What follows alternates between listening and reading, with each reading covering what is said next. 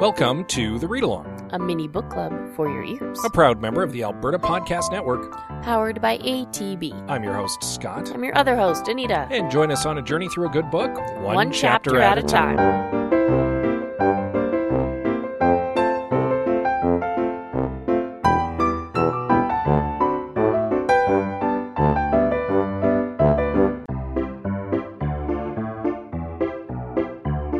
This episode of The Read Along is brought to you by Unit B Co-working. Unit B is a multi-company co-working space focused on helping people pursue their passions and making Edmonton its creative best. Join a tight-knit group of freelancers, startups, and established organizations, all dedicated to getting things done. Besides desks and offices, Unit B offers members access to its podcasting studio and meeting spaces, as well as a kitchen, Wi-Fi, and the usual amenities. It's located in the historic McKinney Building on 104th Street, close to everything downtown, including the Bay LRT station. Book a tour today at unitb.ca.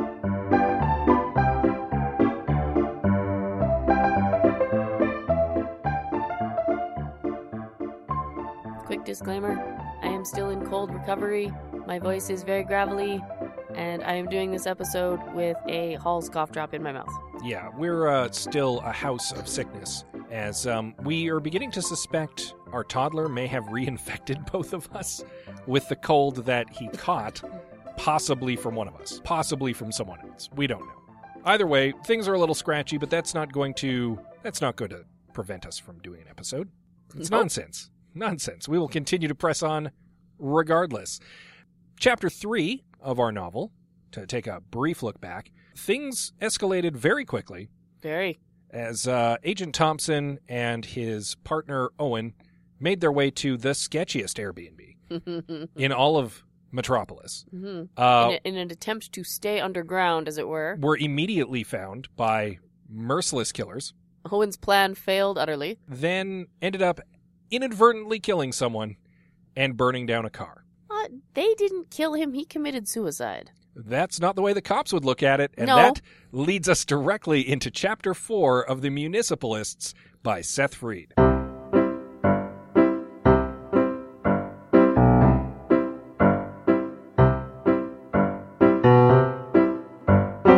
So making their way from the car fire in the parkade, Owen flags down another one of the self-driving cabs. Yeah, it's time for Owen to enact his plan B. Yeah, he also gives Thompson a quick once-over and tells him his injuries from his fight with Teddy and Sewage Bro Biggs are fairly minor, and that he should maybe take a look at them as soon as they get to their next destination. Yeah, he still needs first aid, but he doesn't need, emergency Yeah, aid. there's no reason to go to a hospital. Yeah, no, he'll be okay. Yeah, he then launches into his essay on the differences between the Seven Samurai and the Magnificent Seven, fulfilling a promise from a chapter or two ago. Yes. Also, I think, as a helpful distraction to Henry about the fact that, he's battered and bleeding a little. Yeah. Thompson also decides that it's probably a good idea to feign interest at this point, if only because he doesn't want to hurt Owen's feelings again. Because apparently Owen has feelings. So they end up pulling up to a luxury hotel. Right. So Owen's plan B is the complete opposite end of the spectrum here. And they're going for 5-star ridiculously expensive luxury. Yeah, they've pulled up to the Eldred Plaza, and Owen explains that he's booked them the entire top floor villa. And Thompson is gobsmacked. Because, as you say, not an hour ago, they were in the worst part of town at the sketchiest looking safe house that he could find on the dark web. But Owen's logic here is fairly sound. Oh, I agree. He's like, look, plan A was to try to remain on the DL, and that didn't work out. So obviously, plan B needs to be maximum security. And the most secure place in town is going to be a place that regularly hosts ambassadors and diplomats and presidents and queens. And that's going to be the Eldred Plaza. This place comes with its own private security. Yeah, it's, as he puts it, safe as mansions, adding that mansions are statistically safer than houses. Proving that Owen hasn't quite mastered colloquial speech yet, because Thompson reminds him that the phrase is safe as houses. He's like, no, mansions. It's like, no, you're missing the point. Anyway. So as they make their way to the front desk, Owen throws up a disguise. He disguises Thompson as basically a transient, like scraggly beard, long duster. Worst disguise ever. Well, it's read the room, Owen. An effective disguise, just not for that particular place. Yes, exactly. He also then gets pretty flirty with the AI at the front desk. Is that even a thing? I guess so. I mean, this is a future where Owen exists, so it stands to reason that while he is a particularly sophisticated AI, there are likely somewhat less sophisticated AIs in regular use. Yes, that's what I mean. Like, is she like a really good AI? Well, is she just trained to smile at customers? I would assume she's probably actually a pretty good AI because this is a luxury 5-star hotel. Fair point. And they can probably afford some pretty sophisticated heuristic networks. I also like the moment in the lobby where Thompson, who's still injured and is not at his best, ends up tripping over a luggage cart on their way to the elevator. And because Owen is not tangible, all he can do is kind of bend at the waist and shout encouragement for him to get up. That must have been a very humorous scene to witness. Yeah, there's people in that lobby are not certain exactly what to make of this whole situation that's going on. But they get in the elevator, they head up to the top floor to the palatial suite that cost as much as a rec center in a small town to rent. Thompson is continuing to be a little off-put by Owen's fudging of the books in order to expense their trip. As would be expected. But is at the very least pleased that it won't be reflected on his expense account. Oh no, he's not filing a personal expense report at this point. They get into the suite, and after taking a little look around, Thompson heads into the bathroom to give himself some much-needed first aid. So this is like a poor man's low-level Die Hard moment, where he has to pull the splinters out of his own body. Well, because as previously mentioned, Owen is not tangible. Yeah, exactly. He has to do it himself. Owen does helpfully seat himself on the toilet in an effort to offer him advice, because he, of course, has access to internet medical databases. But seeing the actual splinters wedged into Thompson's flesh really drives home to Owen in that moment the fragility of his mortal companion. And it causes Owen to essentially crash to blue screen. Yeah, he faints. Like the computer version of fainting. At the sight of blood. He passes out. Which Thompson is not certain exactly what to make of. Again, how does that even happen? He's a computer. It's the difference between... It's just like a real person. You read about something, and intellectually you're maybe prepared for it, but then in the actual moment, if you see it, that's an entirely different matter. Yeah? And in this case, you're also dealing with a computer who's maybe never really seen an injured human before, like an actual injured human. Fair enough.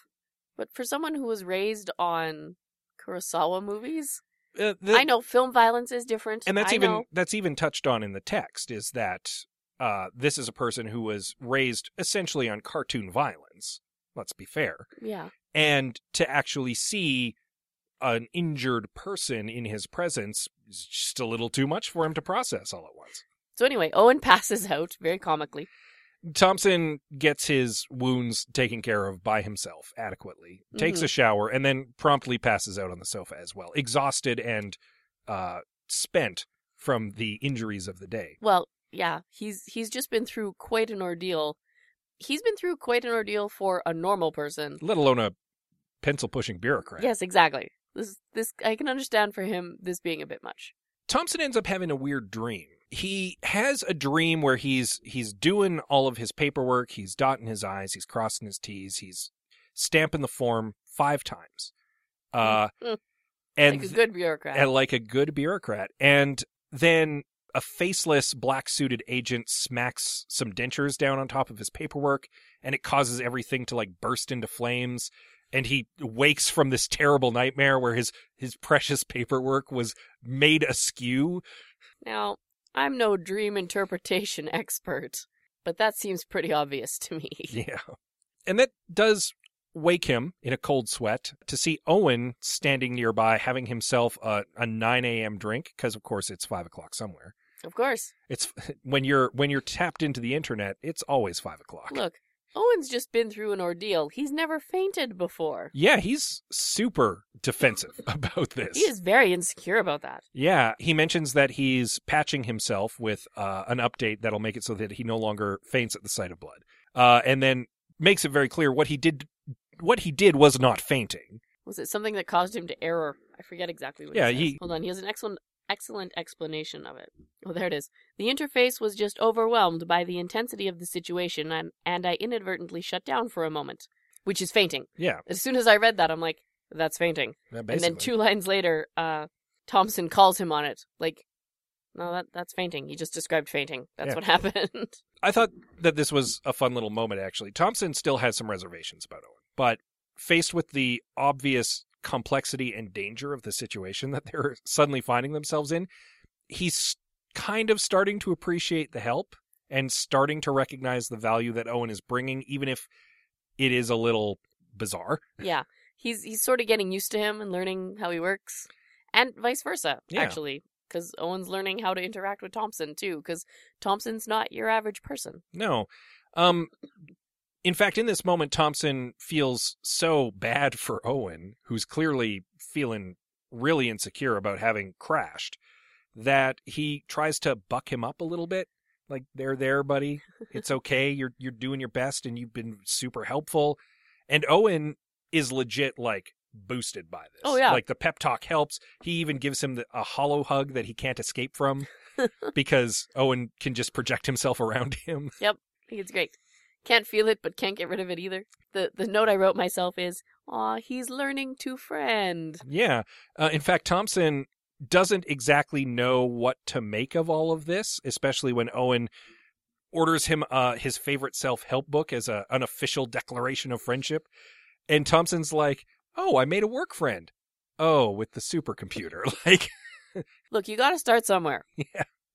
It's also kind of sad that that's Thompson's first real work pal. Yeah. Yeah. Like, I get that for a lot of people, the people that they interact with every day at work aren't necessarily friends per se. Like, that's not to say you're not friendly with them or that you don't like them, but they're not the people who you hang around with on the weekend. They're not the people who you go to the movies with. They're not in your friend circle. They're good acquaintances. They're your work friends. Yeah. But the idea of not having anyone at work who you're on friendly terms with is very depressing to me. Right? Yeah. Like, who do you go for coffee with? Yeah. Right? Like, you just sit in your office with your one model train and eat your sandwich. That's depressing. That is very depressing. And that's really sad. And that's also completely in character for what we know of Henry Thompson. Yes. Sadly. Whom the closest person he's been with at work was his mentor. Yeah. Who's now being usurped, kind of. Pretty much. So, on with the case. They get into the briefcase that they took out of the car before they set it ablaze and start going through it for clues and information. Yeah. It has a couple different bits and bobs in it. The first is a book on Esperanto. Makes sense. Seeing as all of these rogue agents appear to have been learning Esperanto. It also includes a cryptic note in the margin of the book, Ex Libris Sphem. Which I looked up. And? Ex Libris is Latin. And Sphem is probably Esperanto. I don't think it is, actually. Oh. Because SF isn't a very common combination of letters. Yes. Sf. Right? So Ex Libris is Latin, meaning from books. Yes. And I think SVEM is an acronym of some kind. Could be. That's my guess. Could be. There's also a prescription for ketoconazole, which is an antifungal medication. And Owen presumes that it has to do with the dentures. Makes sense. They also find a legal pad, which contains a string of numbers. And Owen is quite pleased with himself because he quickly pieces together what this must be. I was super proud of myself. I recognized that as time before I got to the point where Owen was like, yeah, these are clearly hours of the day. Yeah, specifically the office hours for local civic buildings. Yes. And based on some of the scribbles, he points out that it appears to be the layout of the Metropolis Museum of History. And there are X's, which he points out are probably the route for an upcoming civic pride parade. And Thompson's like, what does that all mean? And Owen's like, I have no idea, but if these people are interested in it, we need to be interested. Yep. And so we have a new lead. Yeah, so off they're going to the museum. That's where it ends. That's where the chapter ends. Yeah. We're going to go to the museum. Yeah, a fairly short chapter as we kind of wind down from the action of last chapter, have a little breather, and probably get ramped up for the action of next chapter, I would assume. For as much action as you're going to get in a natural history museum? Oh, you'd be surprised how much action you can get in a natural history museum. I've seen Indiana Jones. Exactly. Also, I've watched The Librarians. Now I get it. Yeah, so we'll have to wait and see what happens next. I have a feeling, this is just a guess, sure, Thompson is going to nerd out. I would presume that as well. Because a museum seems right up his alley. Oh, we know for a fact museums are right up his alley. It's just a shame it's not the train museum. Right? So I think this next bit's going to be interesting. At least I hope it is. I hope there is maybe even a matching of wits between Thompson the super nerd and Owen the supercomputer. Yeah. Exactly. Well, we'll have to wait and see if that is the case as we segue up into Chapter 5, which you'll want to read up for in time for next week. Yes. And in the meantime, you can check out some of the people who support the Alberta Podcast Network. Normally, Anita does the second ad read in our episodes where we have more than one read. But today I sound like gravel. And she's got a pretty nasty cough, so she is delegating that responsibility to me. Thank you, honey. Enjoy my dulcet tones once again as we talk about The Well Endowed Podcast by the Edmonton Community Foundation, hosted by Andrew Paul and Elizabeth Bonkink, and produced by Lisa Pruden. It explores the impact of passionate people who are working to make Edmonton a strong, vibrant city to live in. The Edmonton Community Foundation helps people create endowment funds. The podcast tells the stories of how those endowments intersect with the community. You can check them out right now at thewellendowedpodcast.com. That's thewellendowedpodcast.com. Good job, honey.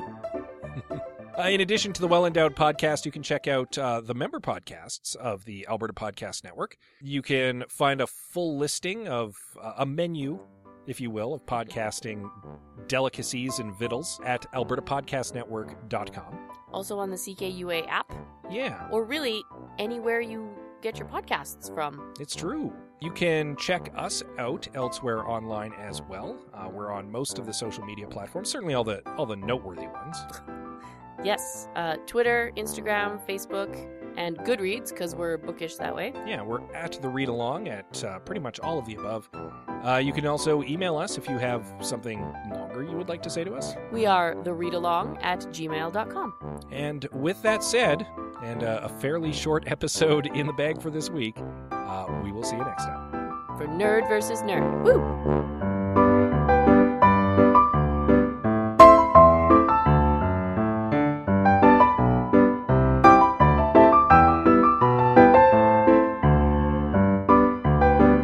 Thank you for joining us on The Read Along with your hosts, Anita and Scott Bourgeois, a proud member of the Alberta Podcast Network, powered by ATB. All Read Along music is by Kevin MacLeod at Incompetech.com. Cover art is by Aaron Beaver. Be sure to join us on Twitter, Instagram, and Facebook at The Read Along, and check out our group on Goodreads.com.